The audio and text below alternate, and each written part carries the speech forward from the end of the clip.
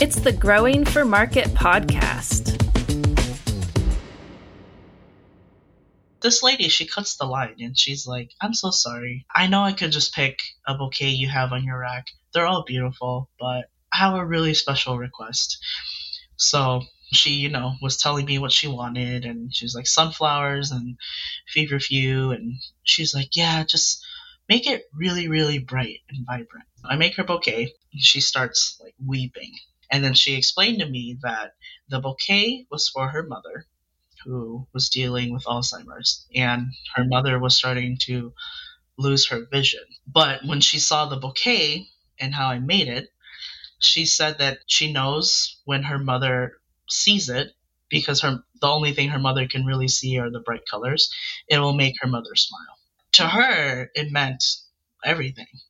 Hello, and welcome to the Growing for Market podcast, where we talk about growing, marketing, and the business of growing vegetables and flowers for local markets like farmers markets, CSAs, farm stands, and local wholesaling. I'm Katie Kula, your host and a writer for Growing for Market magazine. For 32 years, the only magazine devoted solely to flower and vegetable market farmers. If you're enjoying the podcast, just wait till you see the magazine. Go to growingformarket.com for more. Also, if you could give us a follow and a rating, it really helps other like-minded people find the podcast. And now, let's take a minute to hear from our sponsors. It's with their generous support that we can bring you the podcast for free. Whether it's tomatoes to market, flowers in the spring, or vegetables for your family, growing in a greenhouse protected from the weather provides the right environment for a harvest you can count on. Rimmel greenhouses are strong, durable, and easy to assemble, offering the quality that you need to grow productively year-round. Rimmel greenhouses are proudly built right here in America and shipped to anywhere in the U.S. With technical sales staff members located across the country, many with growing experience, the Rimmel Greenhouses team of experts will serve as your trusted partner every step of the way to ensure that you get exceptional value from your greenhouse investment. Visit Rimmel.com to get a quote today. Every fall on our farm, we order a couple sling bags of Fort V potting soil from Vermont Compost. Over the years, we've tried a lot of the compost and potting soil options out there, from making our own to buying off the shelf. And we keep coming back to Vermont Compost, both for overall quality and batch-to-batch consistency. It's that consistency that keeps us coming back. There are so many variables that affect how good your seedlings are. We know Vermont Compost will give our plants the best possible foundation, so we can stick to worrying about all the other stuff and not the potting soil. Visit vermontcompost.com/GFM for more details. Hello, everyone. Today, I am speaking with Tracy Yang of Jonco Flowers. Tracy is a first-generation Hmong American and second-generation flower farmer. Tracy and her family farm 4 acres in Monroe, Washington, located about 45 minutes northeast of Seattle. Although primarily market farmers, Jonco Flowers has grown their business to include a steadily growing flower CSA. Jonco Flowers sells 80% of their flowers direct to consumer because Tracy says they value the direct connection they have to their community from selling this way. Something I bet many of our listeners can relate to out there. Tracy, thank you so much for joining me today. Thanks for having me. It's a pleasure to be here. I'm excited. Yay, me too. Okay, so first of all, I always like to start at the beginning and hear how people got to where they are today. Like many people, it sounds like the 2020 pandemic lockdowns were a pretty life-changing event for you and your family, especially with the farming piece of it. Can you tell us more about this and how that led to where Jonco and you and your family are today? Yeah, so how I became a farmer is by complete accident. And like you mentioned, it was really like the COVID-19 pandemic. It put me out of a job. I had a career in fitness. I was a personal trainer and massage therapist, and I had an 8-year career in that. And then, of course, pandemic happens, everything shuts down. So I lost my job. But my sister, she got married and moved out to the Seattle area, I want to say a little over 20 years ago now. And since then, my mom has been out here seasonally. So she comes every season to do the flower business with my sister. But with COVID-19, all the farmers markets over here, they were shut down. So being primarily market farmers, it was like, oh wow, like we have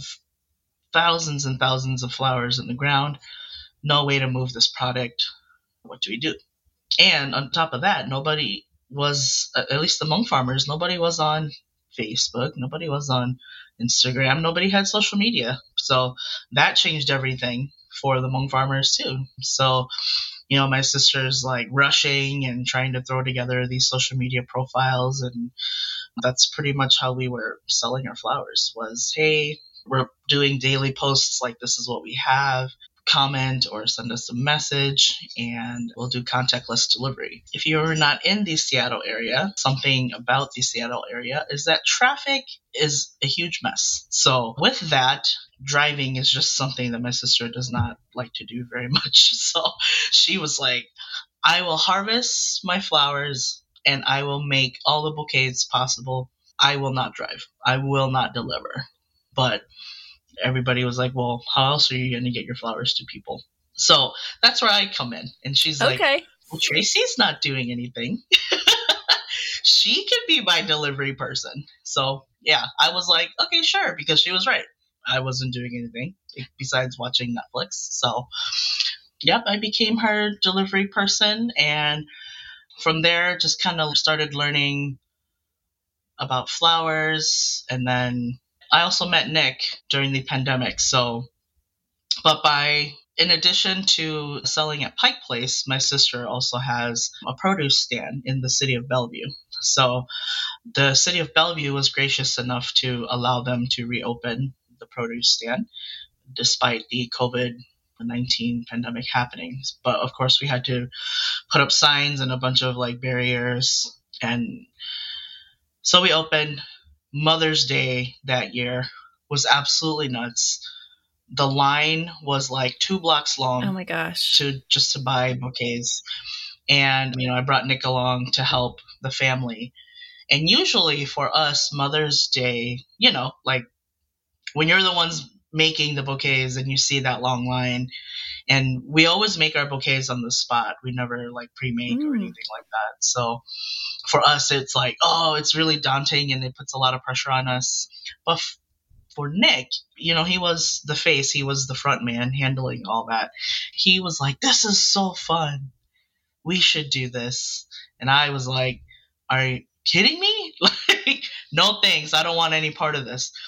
And I was hoping that my mom didn't hear, because I knew that if she heard, she would tag along with that sentiments. But of course she heard.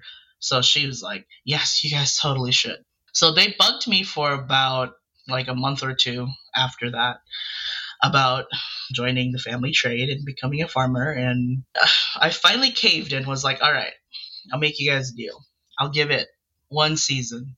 If I don't like it, you guys drop it and we just move on with their lives. But if I do like it, then we'll continue. All right. So they agreed. Obviously, turns out I liked it. So I'm still here, right? This is season 4 for us. So here we are. We're doing all right. So is this the same farm that your sister and mom were running, or did you and Nick start your own?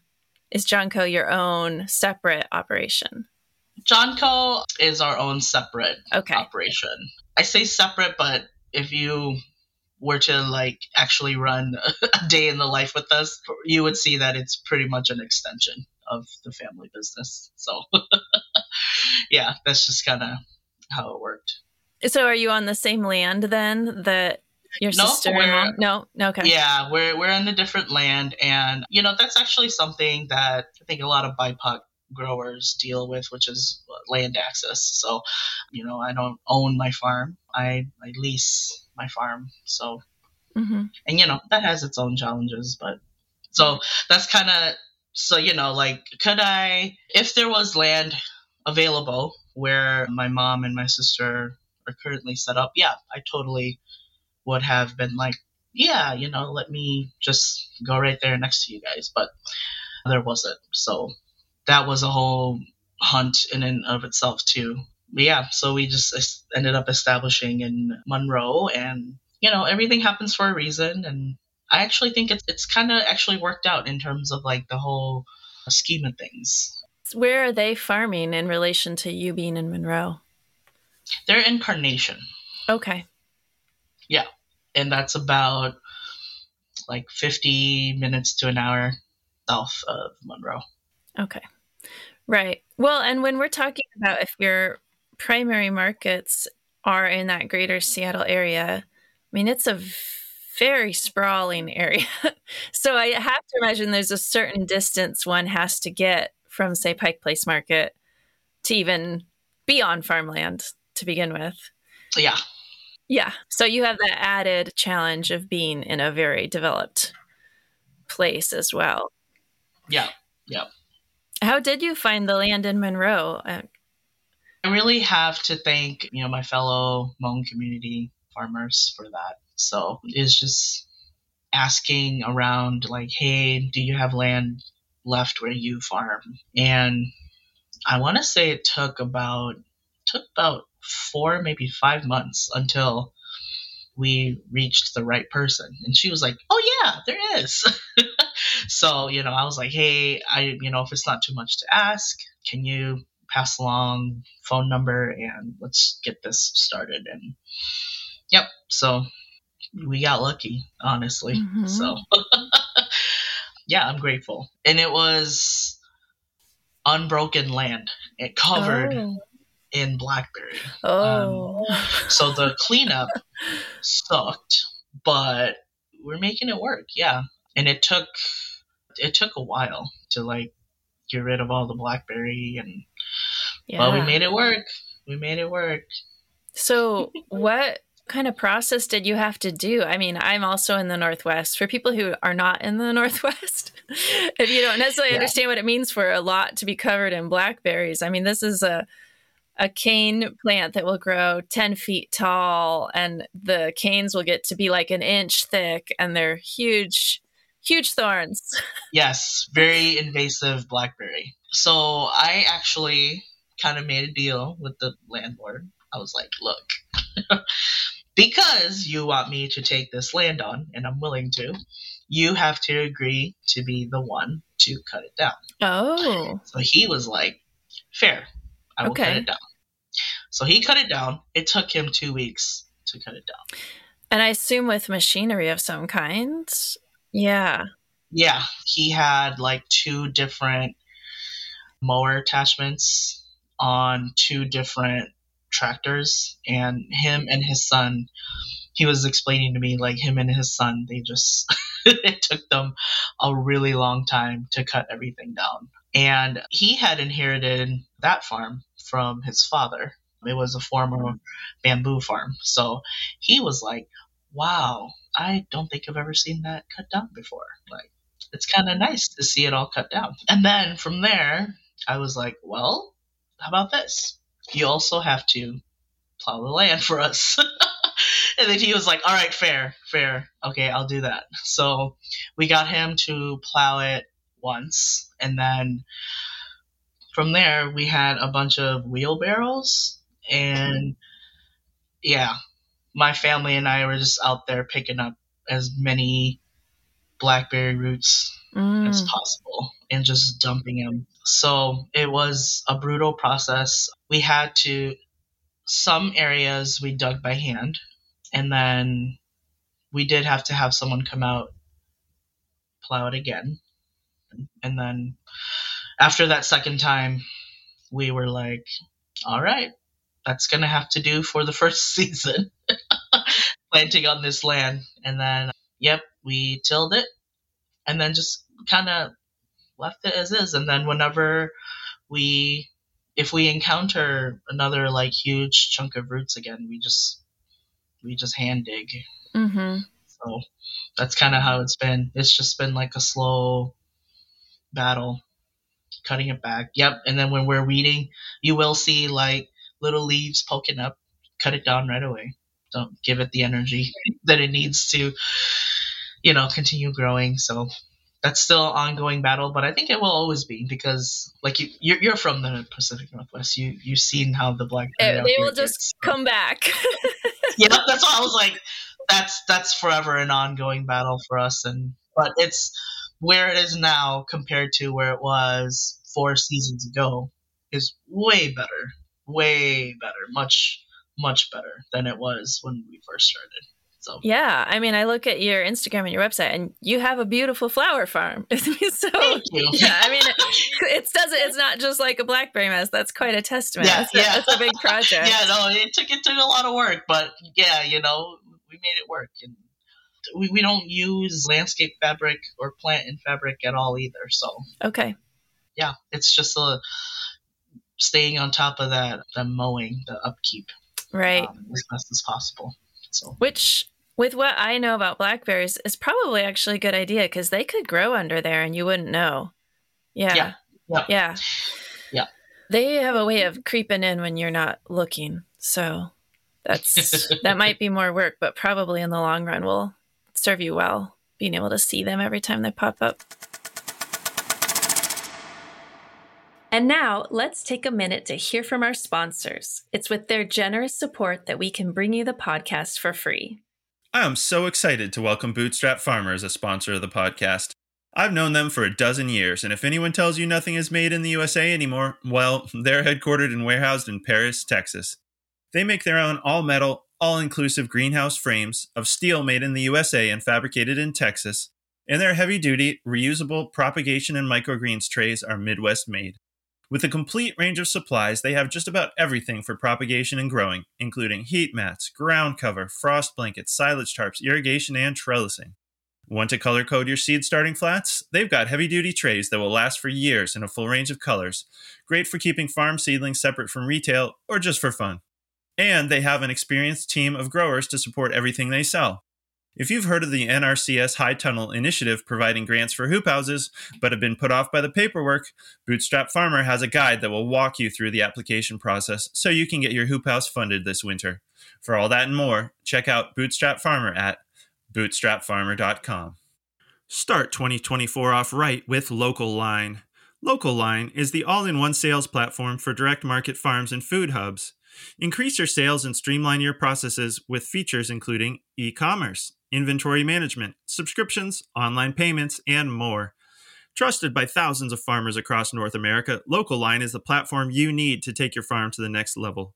Subscriptions start as low as $39 per month. Try Local Line today and receive a free premium feature for 1 year and receive 15% off Local Line's marketing services using the coupon code GROWINGFORMARKET.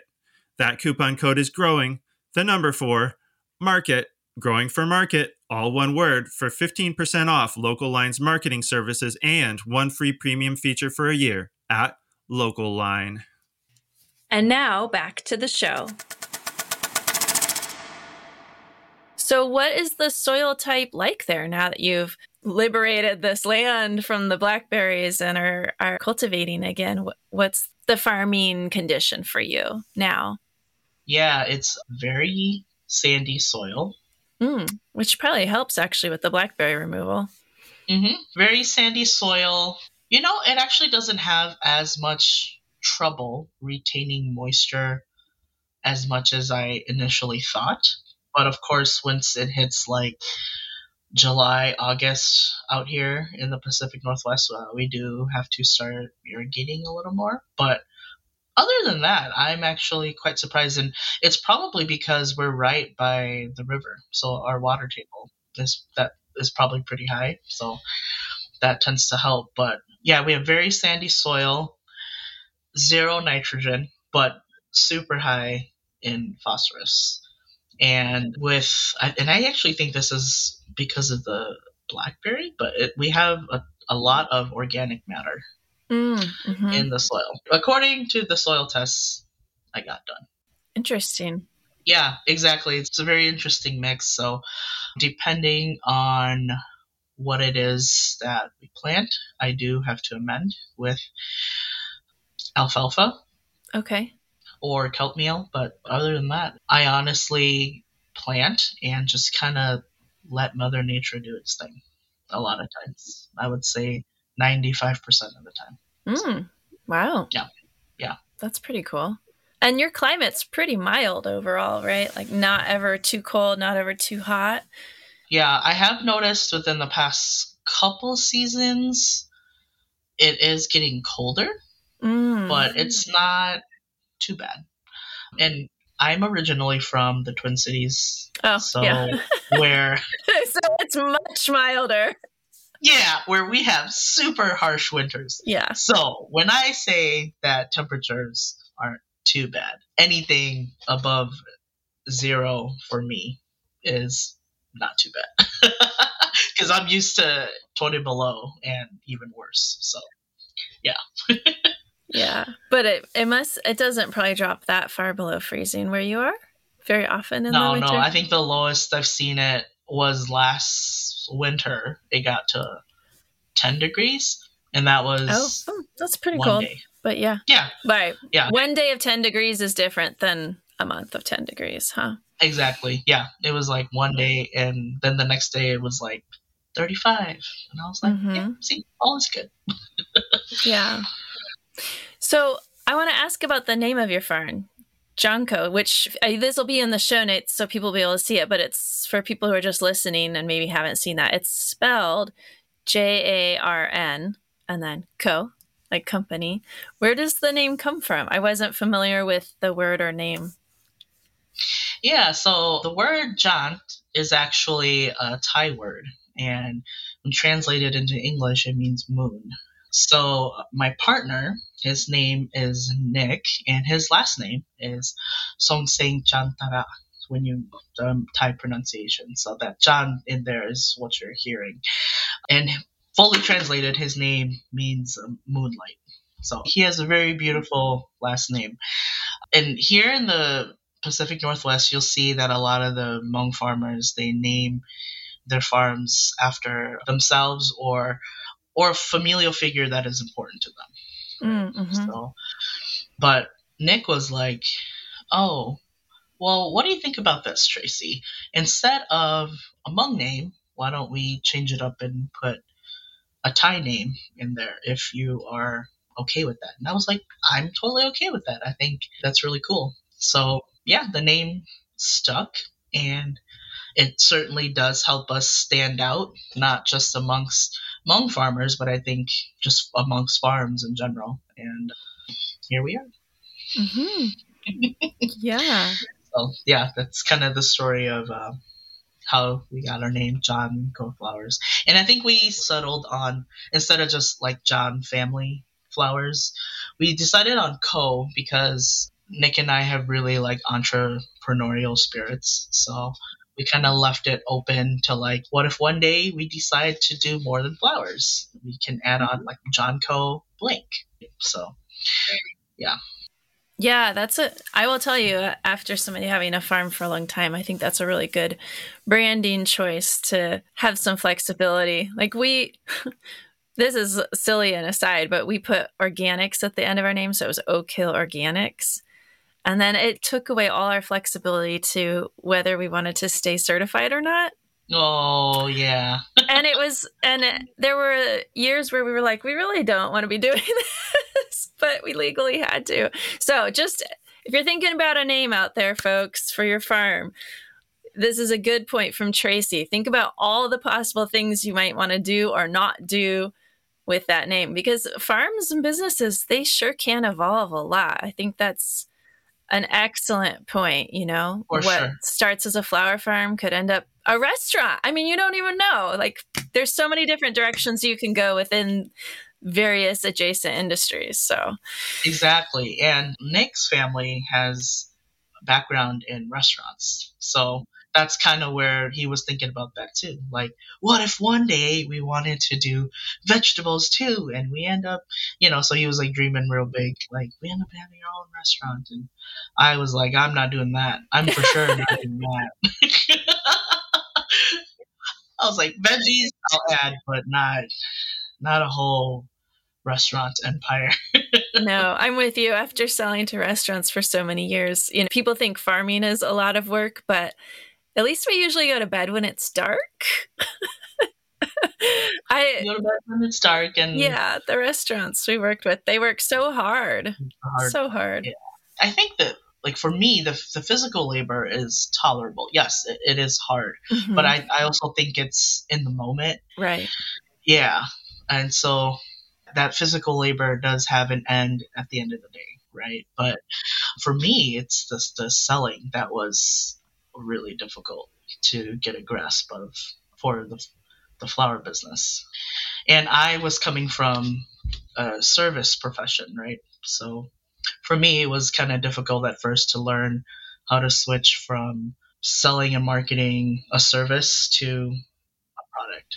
So Right. Right. The pricing structure is so different, right? You were saying you were a personal trainer and doing massage work. So then you're thinking, what are all my costs and how do I think about that on a per hour basis versus like, how do I get all my costs plus my own income built into like a bouquet price? yeah, for sure. Yeah, such a different way of thinking about it. Yeah, completely. Yep. And I would imagine, a lot more costs involved with a farm than with what you were Yes. doing Oh before. man, a whole lot more. A Hmm. whole lot more. And in my opinion, there's always like unexpected costs. I'm always like, okay, like just earlier today on the phone with my mom, I had to tell her to stop. I was like, stop. Our costs are getting out of control. she was like, okay. Yeah.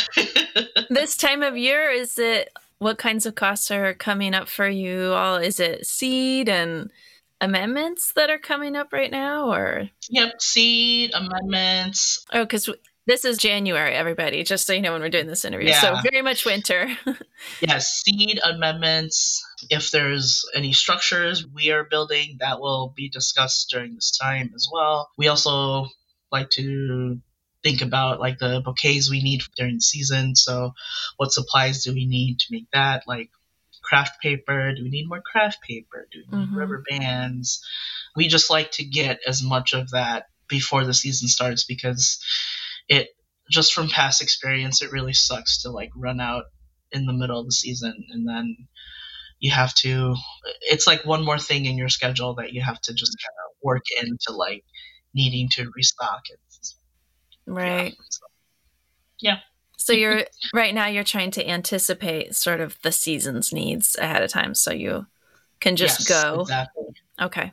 And I do force tulips. So Okay. as of last year, I started forcing tulips. So my season actually starts in February in a few short weeks here. So that's part of why my mom is like really antsy and she's like, come on, we need to be prepared. Yeah. So I had to be like, Mom, stop. We don't need that. We'll be fine. Okay. Backtracking a little to sort of the timeline of your farm. So you got looped into the family farm in 2020. When did you and Nick get on your own land? Was it that same year or was it the next year? It was that same year. It was towards the end of, I want to say, like September. Oh, yeah. So you two really dove in. Yeah, we did. I don't recommend anyone do it the way that I did. Please don't. Because it was just so fast between decision and doing it, or? Yeah, it was so fast and you can burn out really quickly. You can start to hate it really quickly. The financial burden of doing that can be really daunting. I honestly think if my family wasn't involved in the business, like if it wasn't a familial venture for me, I would have started small. I would have been like quarter acre, Yeah. eighth of an acre. It's 4 acres that you have, is that right? It's 4 acres. Okay. Yeah, that's a lot of flowers. Yeah, we don't ever plant all four at the same time. So yeah, if you come for anybody that ever comes look at the farm, you'll never see it's never 4 acres all at once. That's in production, and that's on purpose because you need to save room for succession planting and you need to think ahead of the forthcoming season, right? So if I like for example right now I have all my spring flowers planted on one side of the farm. And then I'll have my perennials on a completely different area. And then I have a whole another section that I'm like planning out for, all right, so while the spring flowers are blooming, this area over here needs to be planted for production next, right? So it's one big rotation of the 4 acres. That makes sense. Yeah. And as far as your sister and your mom, it sounds like in the timeline you were talking about, did your sister start the farm out here 20 years ago when she moved out? And how much involvement or exposure did you have to all this before 2020? Is it something that you were just kind of around, but you didn't necessarily engage with? Or you grew up with it, or it was a little later? Yeah, my sister actually inherited the business. So she married into the family. They've already been doing it for 20 years out here in the Pacific Northwest. So her in-laws were originally a part of the project that the King County and Pike Place Market sponsored in the 1980s. They were a part of that project. So they retired, and then my sister and her husband decided to take over. Okay. So she inherited her business. So my sister does not know the burden of starting completely from scratch. So right. Yeah. So her story and my story, like, we completely differ. Even her sales channels, she inherited, right? So she inherited her spot at Pike Place. She inherited the Bellevue produce stand.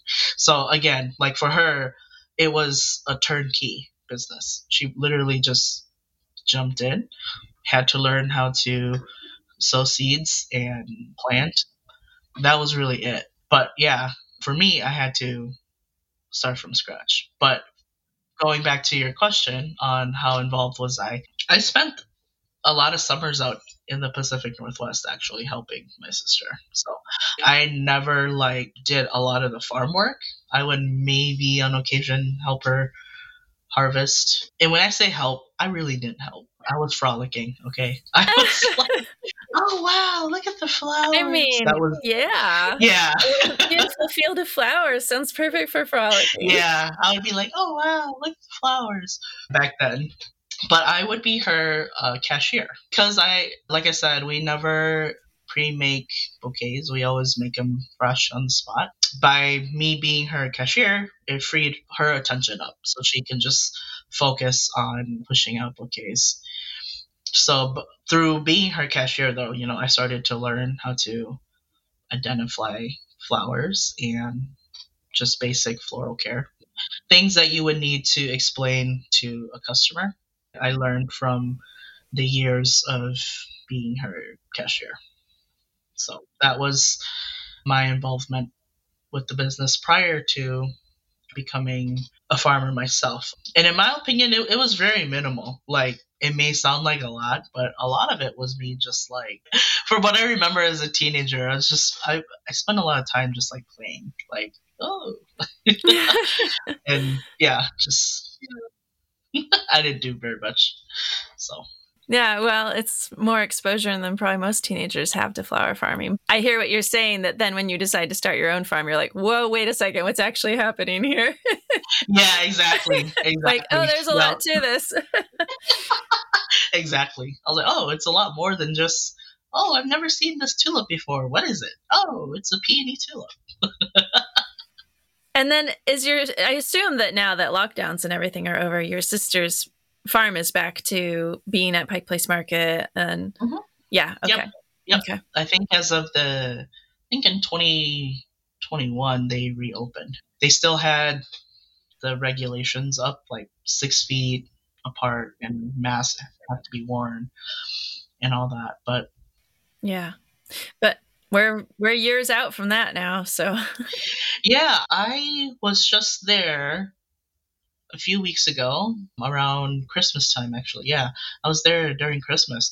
I was shocked at how packed it was. I was like, whoa, I don't think I've seen it like this since pre-pandemic, So it made me really happy to see that the foot traffic there is back up again, because I know that a lot of the Hmong farmers there, they were getting a little worried because they were like, oh man, no foot traffic, no sales. So yeah, I'm glad to see that people are hanging out there again. So Now, you and Nick have had to, as you say, start from scratch, basically. Although obviously you have great resources as far as learning and figuring things out. And that means establishing your own sales channels. It sounds like you have some markets, but you also offer flower CSA.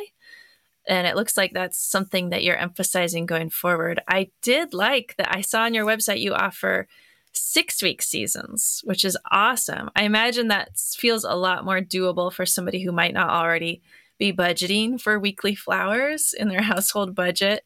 And yeah, tell us more about the CSA and how you organize it and what the reception has been like for that. yeah, so I was actually very hesitant on a CSA because I realized that you're kind of making like empty promises to people, right? Like, hey, support me, and hopefully you'll get something. So at first, I was not big on that. But what I saw my first season of being a farmer and selling flowers was that an issue of accessibility. Flowers they are completely a luxury item. And what I was seeing that was that only people that had disposable income would regularly purchase flowers. They would be the ones to go out of their way to purchase flowers, you know? So that's kind of what made me reconsider the CSA. And then the 6-week idea came because two reasons. One, yes, accessibility, trying to make the subscription more affordable to a larger audience. But also, my first season with the CSA, I did a 12-week CSA. It was not fun delivering for 12 weeks straight. I was like, okay, it gets old for me after a while. So, and I kind of found that after the 6-week mark, I was kind of like, some of the customers were saying like, oh, I wish we had more of this, I wish you had more of that. So it was like I had to constantly explain the seasonality of flowers, right? So like, well, I know you like tulips, but I don't have them all the way through, like I don't have them year round, and I'm a flower farm. So what you are getting is you're getting things that I'm growing on my farm. So you're not, I'm not buying these flowers and we're not reselling them to you. So yeah, so I think that was a little hard for customers to grasp at first too. The first season I did a CSA. So yeah, there were a lot of lessons learned that first season, and I only had like 4 subscribers that first season. So I was like, okay, well, I'm glad it was a small audience to start, but regardless, there were a lot of lessons learned. So yeah, I learned from that I'm a really like prideful person too. Like I want to always be like proud of my work and proud of, like I want to be able to confidently stand behind everything that I do and I give out to the world, right? So that was also another factor into shortening things into a 6-week period. And instead of focusing on like the length of the CSA so much, I focused more on the crop because I was noticing that that is what my audience was more familiar with. So instead of being like flowers for 12 weeks, that was a little too like vague. But if I were to say tulips for 6 weeks, they would get excited about that. And then by doing that also, I noticed it was like training the customers on what to expect, right? So they can go, oh, okay. So if I say winter tulips for 6 weeks, I started February. So if you consider that when we get into March, spring is starting to approach. So by then, I jump into the spring tulips CSA. So could somebody commit to a full season of flowers, a flower CSA with us?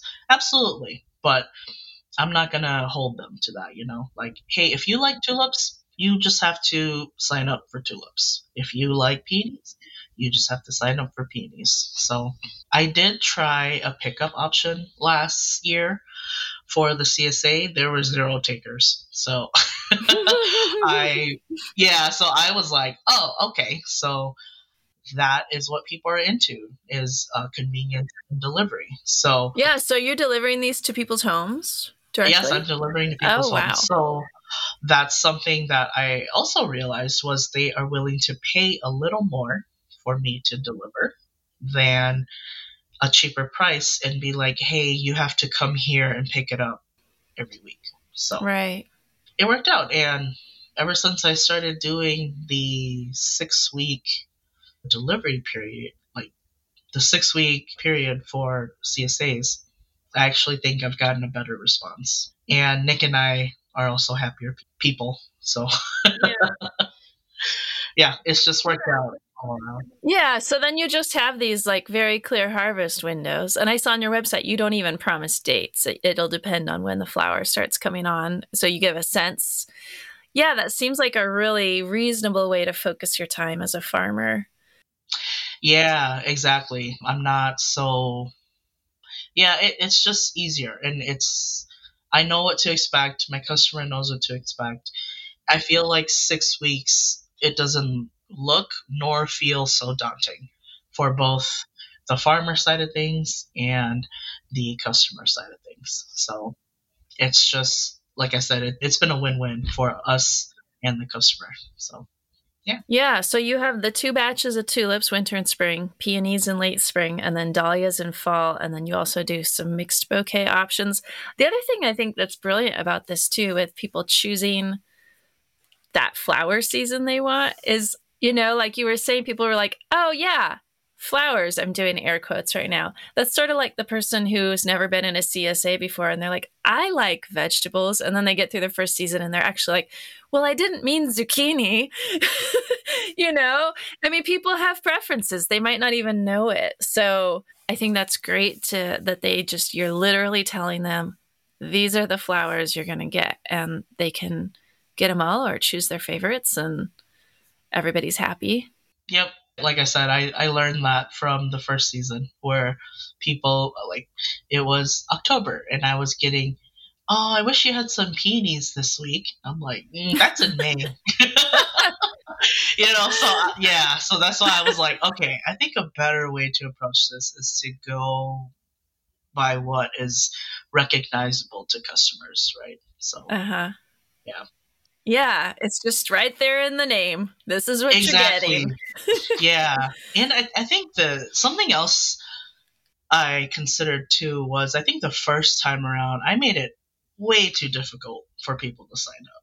And I think because when I was like reading other people, like how they do their CSAs, I was getting scared and I was letting that affect me and the sales process, right? So I was reading, like, people are like, oh yeah, someone tried to back out of the CSA, and oh, it was like a whole ordeal, and it was so much back and forth, and I got really worried. So I remember I set up like a huge contract that you had to like read and check and sign and blah blah blah. And then I thought about it and I was like, that's really off-putting. If I was in their shoes, I would absolutely not want to purchase. I would see that, I wouldn't even read it, and I would go, never mind. Never mind. And flowers are supposed to be joyful. Exactly. I mean, Yeah. it shouldn't feel like paying your taxes or Yeah. working with a lawyer to get your. Okay. Yeah. So for anyone considering a CSA, please make it an enjoyable sign up process. Don't do what I did. Yeah, I agree. We ran a vegetable CSA, a pretty big one, for 15 years. And I also started out with like, okay, here's your contract. And I don't know that it was really daunting, but I did have that mentality. Mm-hmm. And at the end of the day, I just learned over the years, okay, there's a certain percentage of our CSA that's gonna kind of flake out on us. And that's the cost of doing business. And there's people I'm gonna never recoup the money from, and I don't need to work with them in a future year. but usually it's because they have stuff going on in their life. It's not because they're bad people. So yeah, I mean, it helps, once you're established to feel a little more chill about one or two accounts flaking out. But yeah, it's definitely, I think it helps to just realize that that's going to be part of the process when you're doing the CSA, and a little bit, build that into how you price things a little bit. Yeah. I don't know. It's definitely tricky when you start making those agreements with people, but I don't know. We never got burned really badly in 1 year. It's not like half of our CSA would just not pay or something, Right. Yeah. Yeah, no, it's been Good observations. Yeah. And is it growing to be a bigger part of your marketing at this point, or? It is. And part of that is one, like I said, the response to the CSA, and also just what I would like to accomplish as a business. So a big part of what I do, or what I would like to do, is I would like to make flowers more accessible, not just to those that have the extra money to buy flowers all the time, So I keep myself up at night because I think about like different different ways that I can do this and all sorts of stuff, because it's something I'm really passionate about. And part of the reason I'm so passionate about that is because just the and I what ultimately made me decide to continue on with this, one big reason was when I got to market, the the sheer joy, and just the level of emotion that people display when it comes to flowers, that really shocked me. Like, it's a,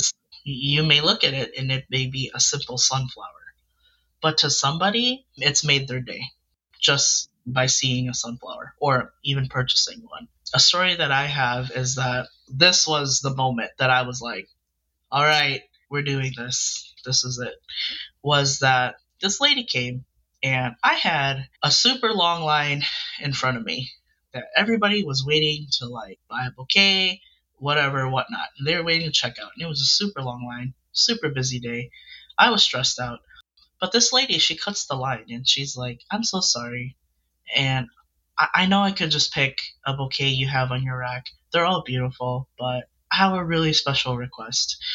So she, was telling me what she wanted, and she was like, sunflowers and feverfew, and she's like, yeah, just make it really, really bright and vibrant. I was like, okay, sure. So I make her bouquet, I hand it to her, and she starts like weeping.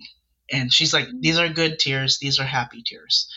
And then she explained to me that the bouquet was for her mother, who was dealing with Alzheimer's, and her mother was starting to lose her vision. But when she saw the bouquet and how I made it, she said that she knows when her mother sees it, because the only thing her mother can really see are the bright colors, it will make her mother smile. So she's like, gosh, like, thank you so much. Thank you for taking the time out of your day to like make that for me. And I was like, I had no idea. And here I was, annoyed, like, oh, great, what now?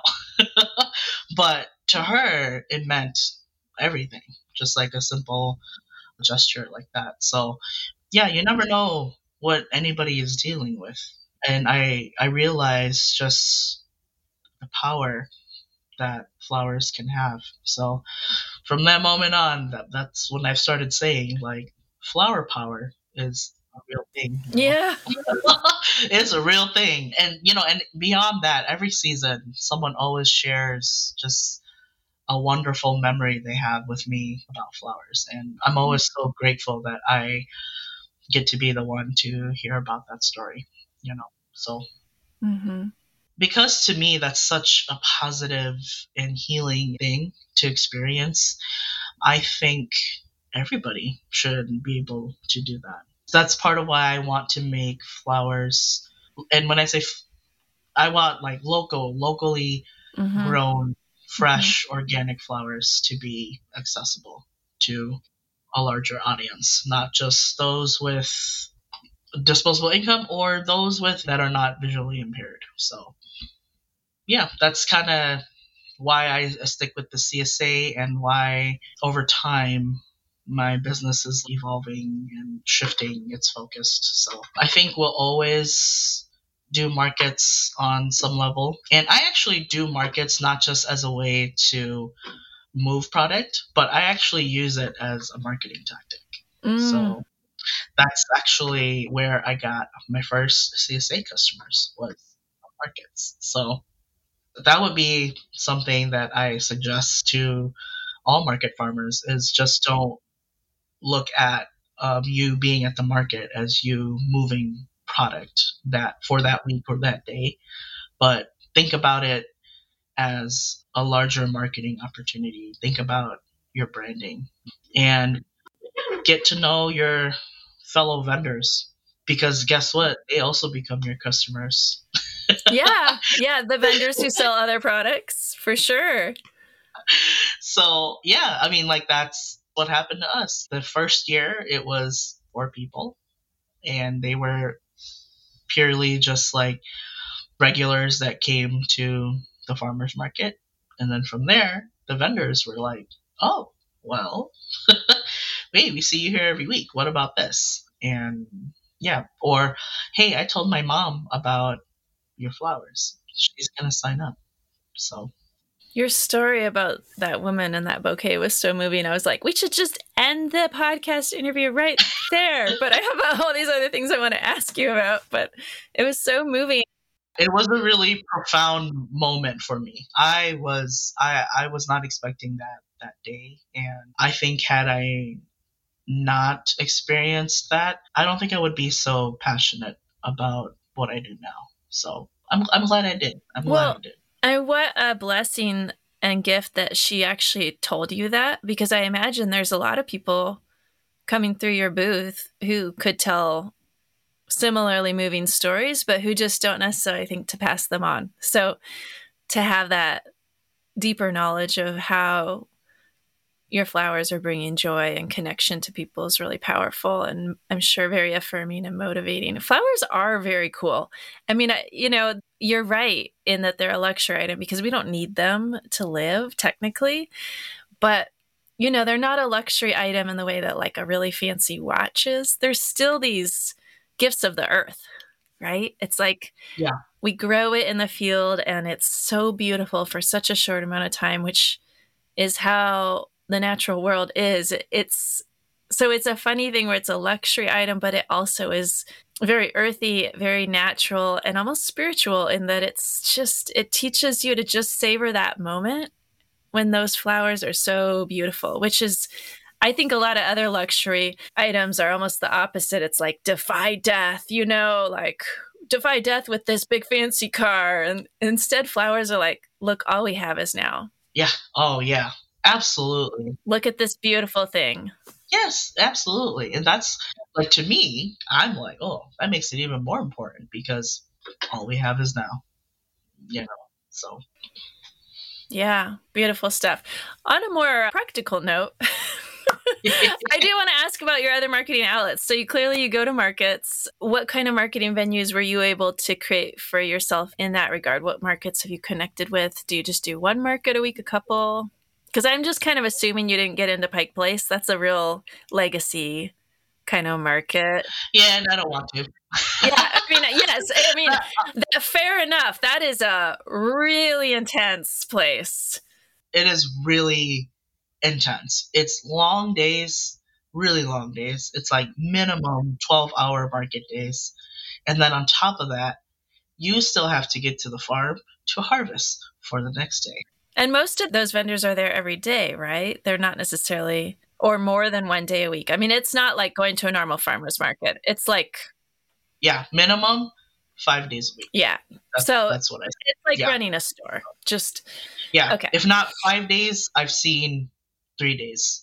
But even then, that's 3 days of like intense... Yeah. And like really intensity. And then when it's busy, your day goes by and you're like, I don't know what day it is. I don't know what time it is. I'm tired. I'm hungry. Can we go home? Nope, we can't because we have to go to the farm. and pick flowers for tomorrow. So, Okay, but yeah, so you're doing more traditional, like what people probably are familiar with, booths, seasonal farmers markets. yeah. So I fully leaned into pop-ups. So I've tried farmers markets. I've tried a lot of them. But I think for me, what's really big is community. So I kind of gauge our response to a community. If it's not what I think, if it doesn't align with where I want our brand, then I won't go back there. Because a farmer's market compared to like a pop-up market, it's steady, right? So you're there every week, same day, same time. So with that, you start to become a pillar in that particular community that you're selling at every week. So I'm a little more strategic when it comes to which farmers markets that I do. So I've settled on one, but the other markets that I do, they're all pop-up markets. And I did that intentionally because I think more on with pop-ups in terms of reach, like spreading brand awareness, right? So I have a really large like delivery radius because I don't mind driving. Like I said, just focusing on the accessibility factor again. So I'm willing to drive, and if it means I can do a pop-up in a city where I want to build a customer base, I will totally do it. And that has actually worked for us because you're increasing reach, you're increasing brand awareness. So I've totally leaned more into the pop up style of things. And the pop up style of things, because it's a pop up, I can actually charge higher. So So when you do these, are you coordinating with businesses in the area and setting up in their parking lot, or how are you making that happen where you just have the pop-up sales? sometimes I do have to coordinate with businesses. Most of the time, I just piggyback off of another market. I know Okay. that's going to happen there. So, like, for example, what I really like are makers markets. So, art markets, right? So, if I know there's an art market that's going to happen, Mm-hmm. I will go, hey, how do you guys feel about having flowers at your market? And usually, more often than not, they are open to the idea because the flowers will attract attention. So they're like, yeah. So I've also noticed that in those types of markets, because they know that your product will attract attention, you usually get put in a really, really good spot. So you end up selling really well at the market. So actually last year, I was just doing the math on this the other day. We had a 95% sellout rate at all the markets Wow. that we went to. So last year was one of the best years I had in terms of market sales. And that is, yep, that's why I said, like, if you take a little bit more time and be a little more strategic in how you approach markets, you can really make it work for you on a deeper level than just, hey, I'm moving product, you know? So, yeah, we've done really well in terms of markets. So, because of that, it's allowing me to shift how frequent we do the markets, right? Okay. Because now our CSA is growing. Because our CSA is growing, I can, instead of being at a market every single week, I can be at 3 or maybe 2 in a month, right? Okay. So it's a blessing. I'm so looking forward to the season. I'm like, what? I have a free weekend. I mean, and when I say free, it's not really a free weekend. Right. A weekend to weed or plant. Yeah, exactly. What that really means is, wow, I have time to be a farmer. I have time to be on my farm and get things planted and get things weeded and watered. Wow, right? So I'm really looking forward to that instead of like all the time, like, oh, well, I know what I'm doing this weekend already. I'm at a market. So, Right. You're also part of a group called the Snow Co. Flower Collective, which I think has to have one of the best abbreviated names I've ever heard when you shorten that. It's Snow Co. Flow Co. Which Snoco is Snohomish County in Washington State, for people who don't recognize that. So tell me more about this marketing organization, what its purpose is, and what it does for you and other growers. Yeah, so because I'm all about like community, right? And when I look at business, I'm totally like, look, there's a power in numbers, especially, and because I'm in flowers, I'm speaking on the flower industry. Like, in the flower industry, what you have to understand is that like 80% of the flowers are being imported into the United States, right? And I'm like, man, there's so many of us. If we just work together, we can provide a large quantity of flowers, right? So that's where the idea of a collective group, a collective selling group comes into play. But here in the Seattle area, outside of Seattle proper, there really is no direct channel for local flowers. People are not like, and if they're, I mean, they're like, yes, there's a lot of farmers, but they're, the sales access, the product access is really fragmented, right? Because instead of being like, hey, you can come here and get local flowers, it was, oh, I have to go to 20 different farmers.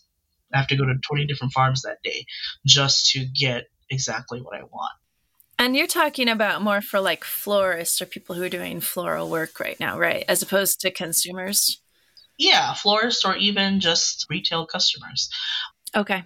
So I was like, instead of working against each other, why don't we come together and work together?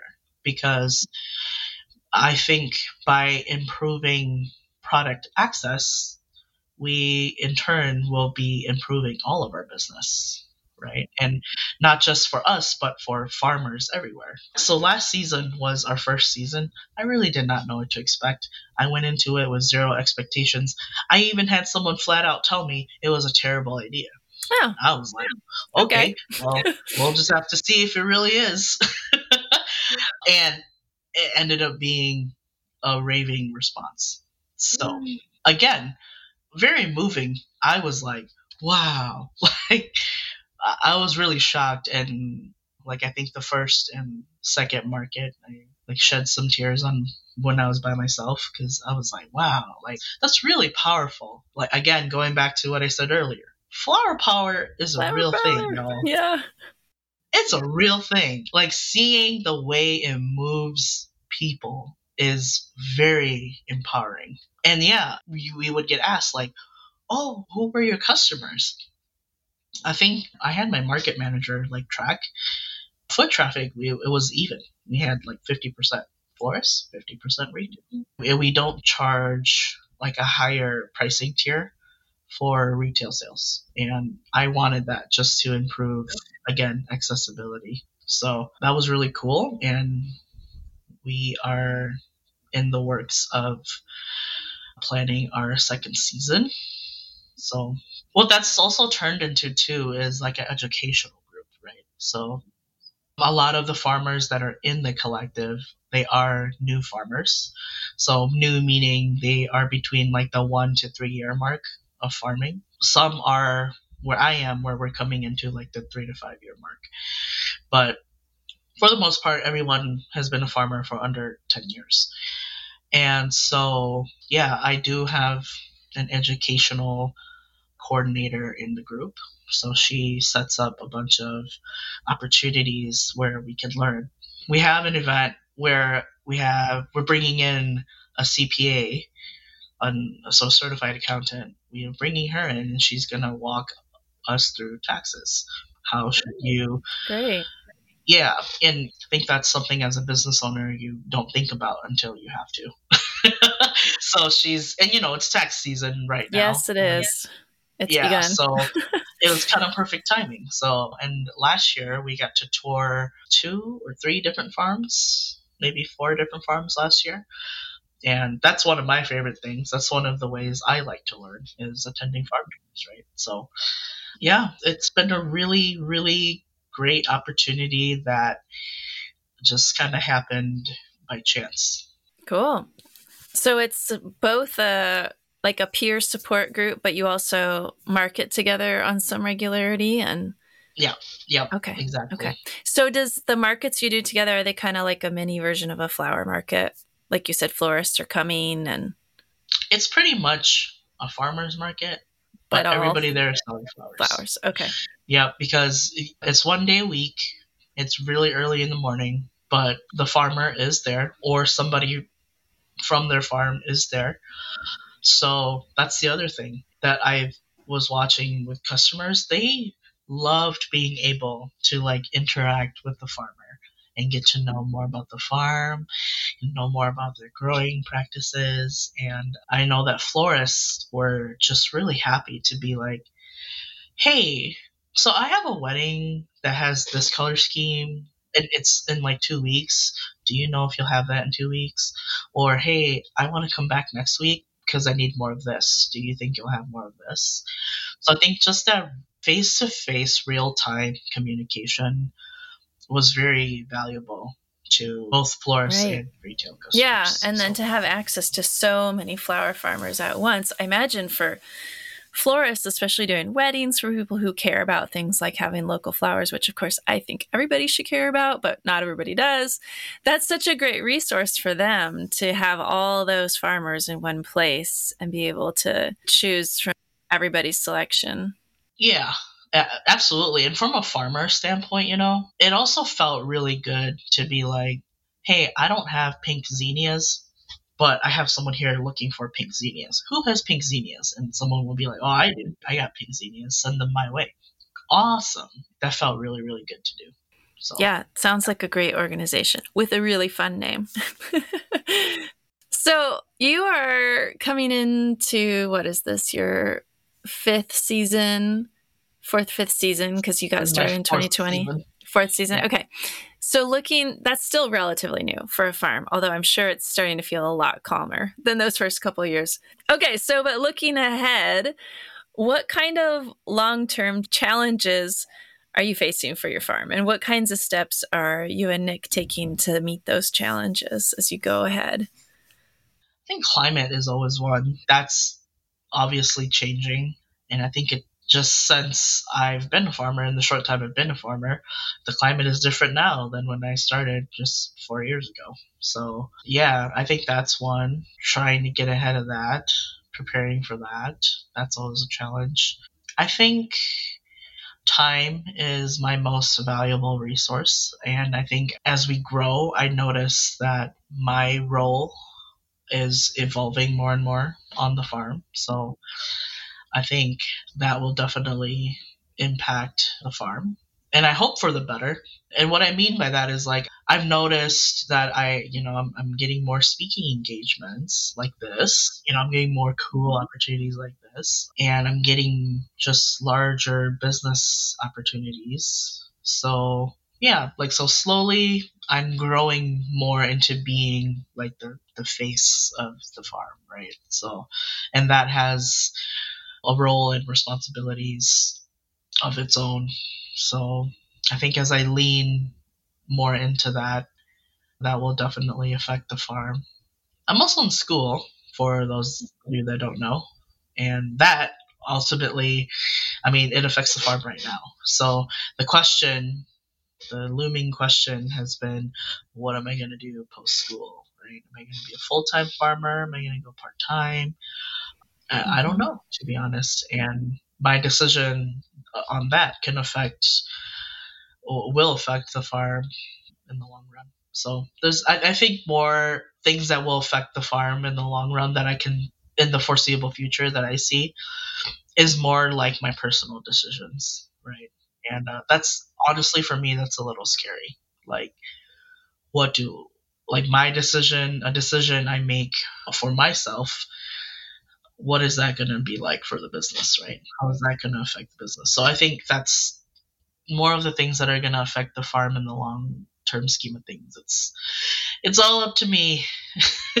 No pressure. Yeah, exactly. So I'm like, oh man. Yeah, it's wild, isn't it, with businesses of this scale, how integrated they become with our personal lives and Hmm. how much there's so much affect back and forth in a way that is very different than having a job. Yeah. You know? Yeah. Whew, it can be intense. Yeah, no, definitely it is intense, and it's a lot of pressure, and it's like, uh what's gonna happen now? And you never know the impact of your decisions in the moment. I saw on your Instagram account you have a pinned post I really appreciated, talking more about the Hmong experience in the Pacific Northwest and sort of the history of how the Hmong farmers landed there, which was one I didn't know about, even though I grew up in the area in that time period. But apparently King County, which is the county that Seattle is in, and Pike Place Market, this big market we've talked about a lot, and I think it's kind of famous, so I assume people knew which one we're talking about. But if you don't, it's the one that's in like every montage of Seattle you'll ever see in your life. The big red public market sign. Yeah. They sponsored Hmong farmers to immigrate to the area to grow for the market and farm. And you said that 80% of the flowers sold at the market to this day are grown by Hmong farmers, which is incredible. I'm curious, you are obviously adjacently involved in that actual direct lineage of that program, but now you're off on your own. I'm curious about if you see your farm working in that same lineage and in that same tradition, or how you see your farm working in the community of Hmong farmers that have been in the area for several decades now. Yeah, so I do. Like, I don't have any kids. I don't know if I will, but in the event that I do, I would totally hope that I pass the lineage of flower farming onto them. I don't expect them to be a flower farmer by any means, but I do want them to understand the history and the impact that it's had on the Hmong community. But honestly, I think a big role I have as a farmer, is to be a representative, not just of BIPOC people in general, right? But of the Hmong farmers. And like I mentioned earlier, I'm not originally from the Pacific Northwest. I'm from the Midwest. I'm from the Twin Cities area. I'm St. Paul, Minnesota. So, and in St. Paul, it has the largest Hmong community in the entire nation, right? It's like 95,000 people currently and growing. So, like, I grew up fully being in my identity as a Hmong American. Like, I could be like, I'm Hmong, and everybody was like, oh, okay, that's cool. Or like, oh, that's awesome. And they would know something about the Hmong culture, whether it was the food, the language, or, somebody they know, a friend, whatever, right? But when I moved out here and I was like, I'm Hmong, I was really surprised. And I think it was just like an adjustment period for me, but I was really shocked when the response I got was, oh, you're Mongolian? And I was like, well, no, I am not. And then it was kind of like a reality check for me, like, oh. And for me, it was really sad and kind of heartbreaking, because I was like, man, the Hmong have been selling flowers at, of all places, Pike Place Market, an internationally known market, for 40 years. And the local community, you're not familiar with the Hmong people. That was really heartbreaking for me. But then as I got into the family trade, I started to realize why. And it's not a bad thing. It's not a bad thing at all. But it's just like, we're very humble people. We're a very humble community. So we don't want to disturb the flow. And we kind of just want to be left alone and do our own thing. If you look back at the history of Hmong people, guess what? We've always done that, no matter where we were, where we settled. We've always been like that. So I think for me, I made a conscious decision to not be like that. And like I said, it's representation. I was listening to podcasts. I did not hear another Hmong farmer. I would love to. I would love to hear another Hmong farmer on a platform like this. I was reading ASCFG Cut Flower magazine. I don't see a Hmong farmer writing an article in there. So it was moments like that I was like, I think that needs to change. And I think that change starts with me, with what I do, right? So for me, it's become a conscious decision to be visible and to use my voice and just to be present, right? Because I just want my people to be seen and remembered. Because you guys can Google Hmong people and the history that we've had in the United States and our contributions to the country. But I don't want those to be like swept aside and forgotten at some point, right? So yeah, so that's part of why I do what I do too, is I want to be visible. And whether this actually talking about this takes me back to a conversation I had with another Hmong farmer last season. She said to me, "So I don't know you. Why is it that I don't know you? Like you're in the community and whatnot, right?" And this my response to her was good. Then I said, "Don't get me wrong. It's not that I don't want you to know me. I do. But here's what I realized was that you and I, just by being Hmong, and especially Hmong women, we are already connected to one another. Sooner or later, we are going to cross paths, sister. What I am out here to do is I want everybody that's not Hmong to know that I'm Hmong. Because if they know at least one Hmong person, when they meet you and you tell them that you're Hmong, they're not going to be surprised. They are not going to sweep aside your identity and make it sound like it doesn't matter or ask you a really stupid, ignorant question that you should not have to waste your time and energy on answering, right? I was like, to me, those things matter to not only me, but our community as a whole. So if you don't know who I am, that's wonderful. But in exchange, I hope that someday you meet somebody that knows exactly like who the Hmong people are and they appreciate you for being a beautiful Hmong woman. So, yeah.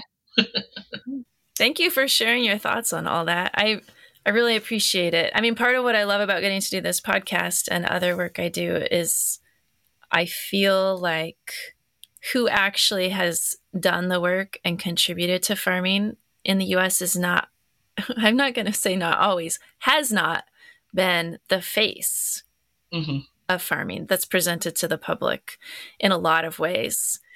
And there's a lot of really important stories out there that just haven't been told. And definitely a big one of those has been the immigrant experience around farming. You know, people who move here in the last couple decades or century and contribute hugely both with their knowledge and their work and their entrepreneurship. And yeah, I think it's time to acknowledge all of those stories and be grateful. Exactly. And I feel like by acknowledging and starting to be more diverse and inclusive as an industry as a whole in agriculture, we can only benefit from that. Oh, like 100%. Yeah. Just think about all the knowledge and like advancements that can happen if that just happened. You know what I mean? So it literally just kind of like gave me shiver chills thinking about that and how exciting that idea is of everybody actually being able to share their stories and their knowledge and experience in a way that, I don't know, I just think it's time. That's where we need to go as a farming community into the future. Have all the information, have all the stories, share what's worked for different people. And because we have a lot of challenges ahead of us, like you said, climate, that's going to affect all of us, regardless of our background. It's just one example. So it's time to share. Yeah, exactly. Okay. And on that note, I do have one last question for you. I like to ask all my guests this, since our audience is market farmers or people who want to be. I do love asking people about kind of practical, specific tips and tricks that maybe we can share with each other. So I'm curious. I know, Tracy, that these kinds of questions always sort of feels like I'm asking a kindergarten, what's your favorite color? But this is the farmer equivalent. What's the best thing that you and your family have done for your farm so far? It could be like a tool or a philosophy around your business, anything. I don't know. Something that I see my mother do every time we plant something is she says a little prayer to the universe, right? And what that taught me was to be grateful, because at the end of the day, you're only human. You're really small compared to the rest of the world, right? And my farm is like, I can see the Cascade Mountains from my farm. So I look at the mountains every day when I'm on the field, and I'm reminded all the time, like, wow, we are really small. So be grateful, be humble. What I get to do, and I look at it as bringing beauty into the world and spreading joy. For me, I'm very humbled that I have this opportunity, right? So, so I would think that's one thing is be grateful, be humble, be gracious to your customers, be gracious that you have the opportunities that you do, because there's someone else in the world that doesn't. And so be happy.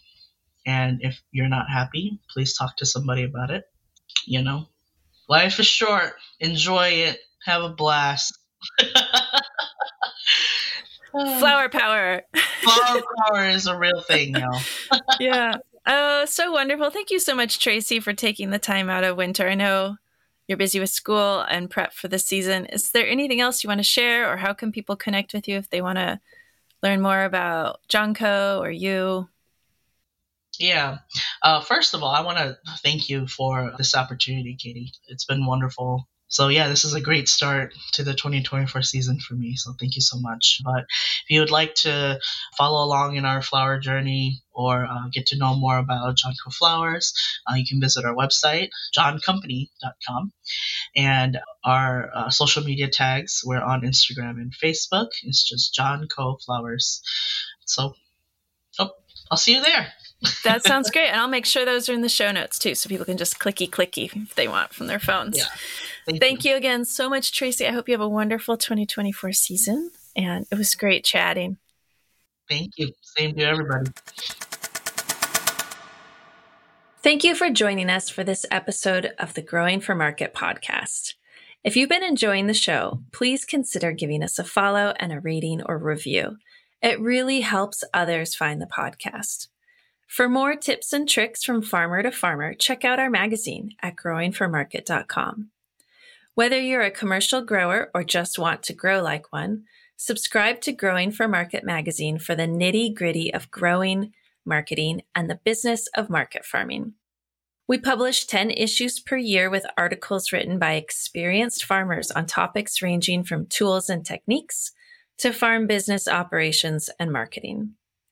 If you've been listening to the Growing for Market podcast and haven't yet checked out Growing for Market magazine, we've made a change so you can now try the magazine for free. We've added a free month to the beginning of all first-time subscriptions. Try out the digital or paper magazine subscription for a month, and if it's not for you, cancel within 28 days and you'll never get billed. Even the most basic subscription gets you a year of the magazine, plus 150 back issues from the last 15 years. Digital subscriptions start at just $30 per year. So head on over to growingformarket.com and subscribe today to benefit from over 3 decades of writing by farmers for farmers in Growing for Market magazine.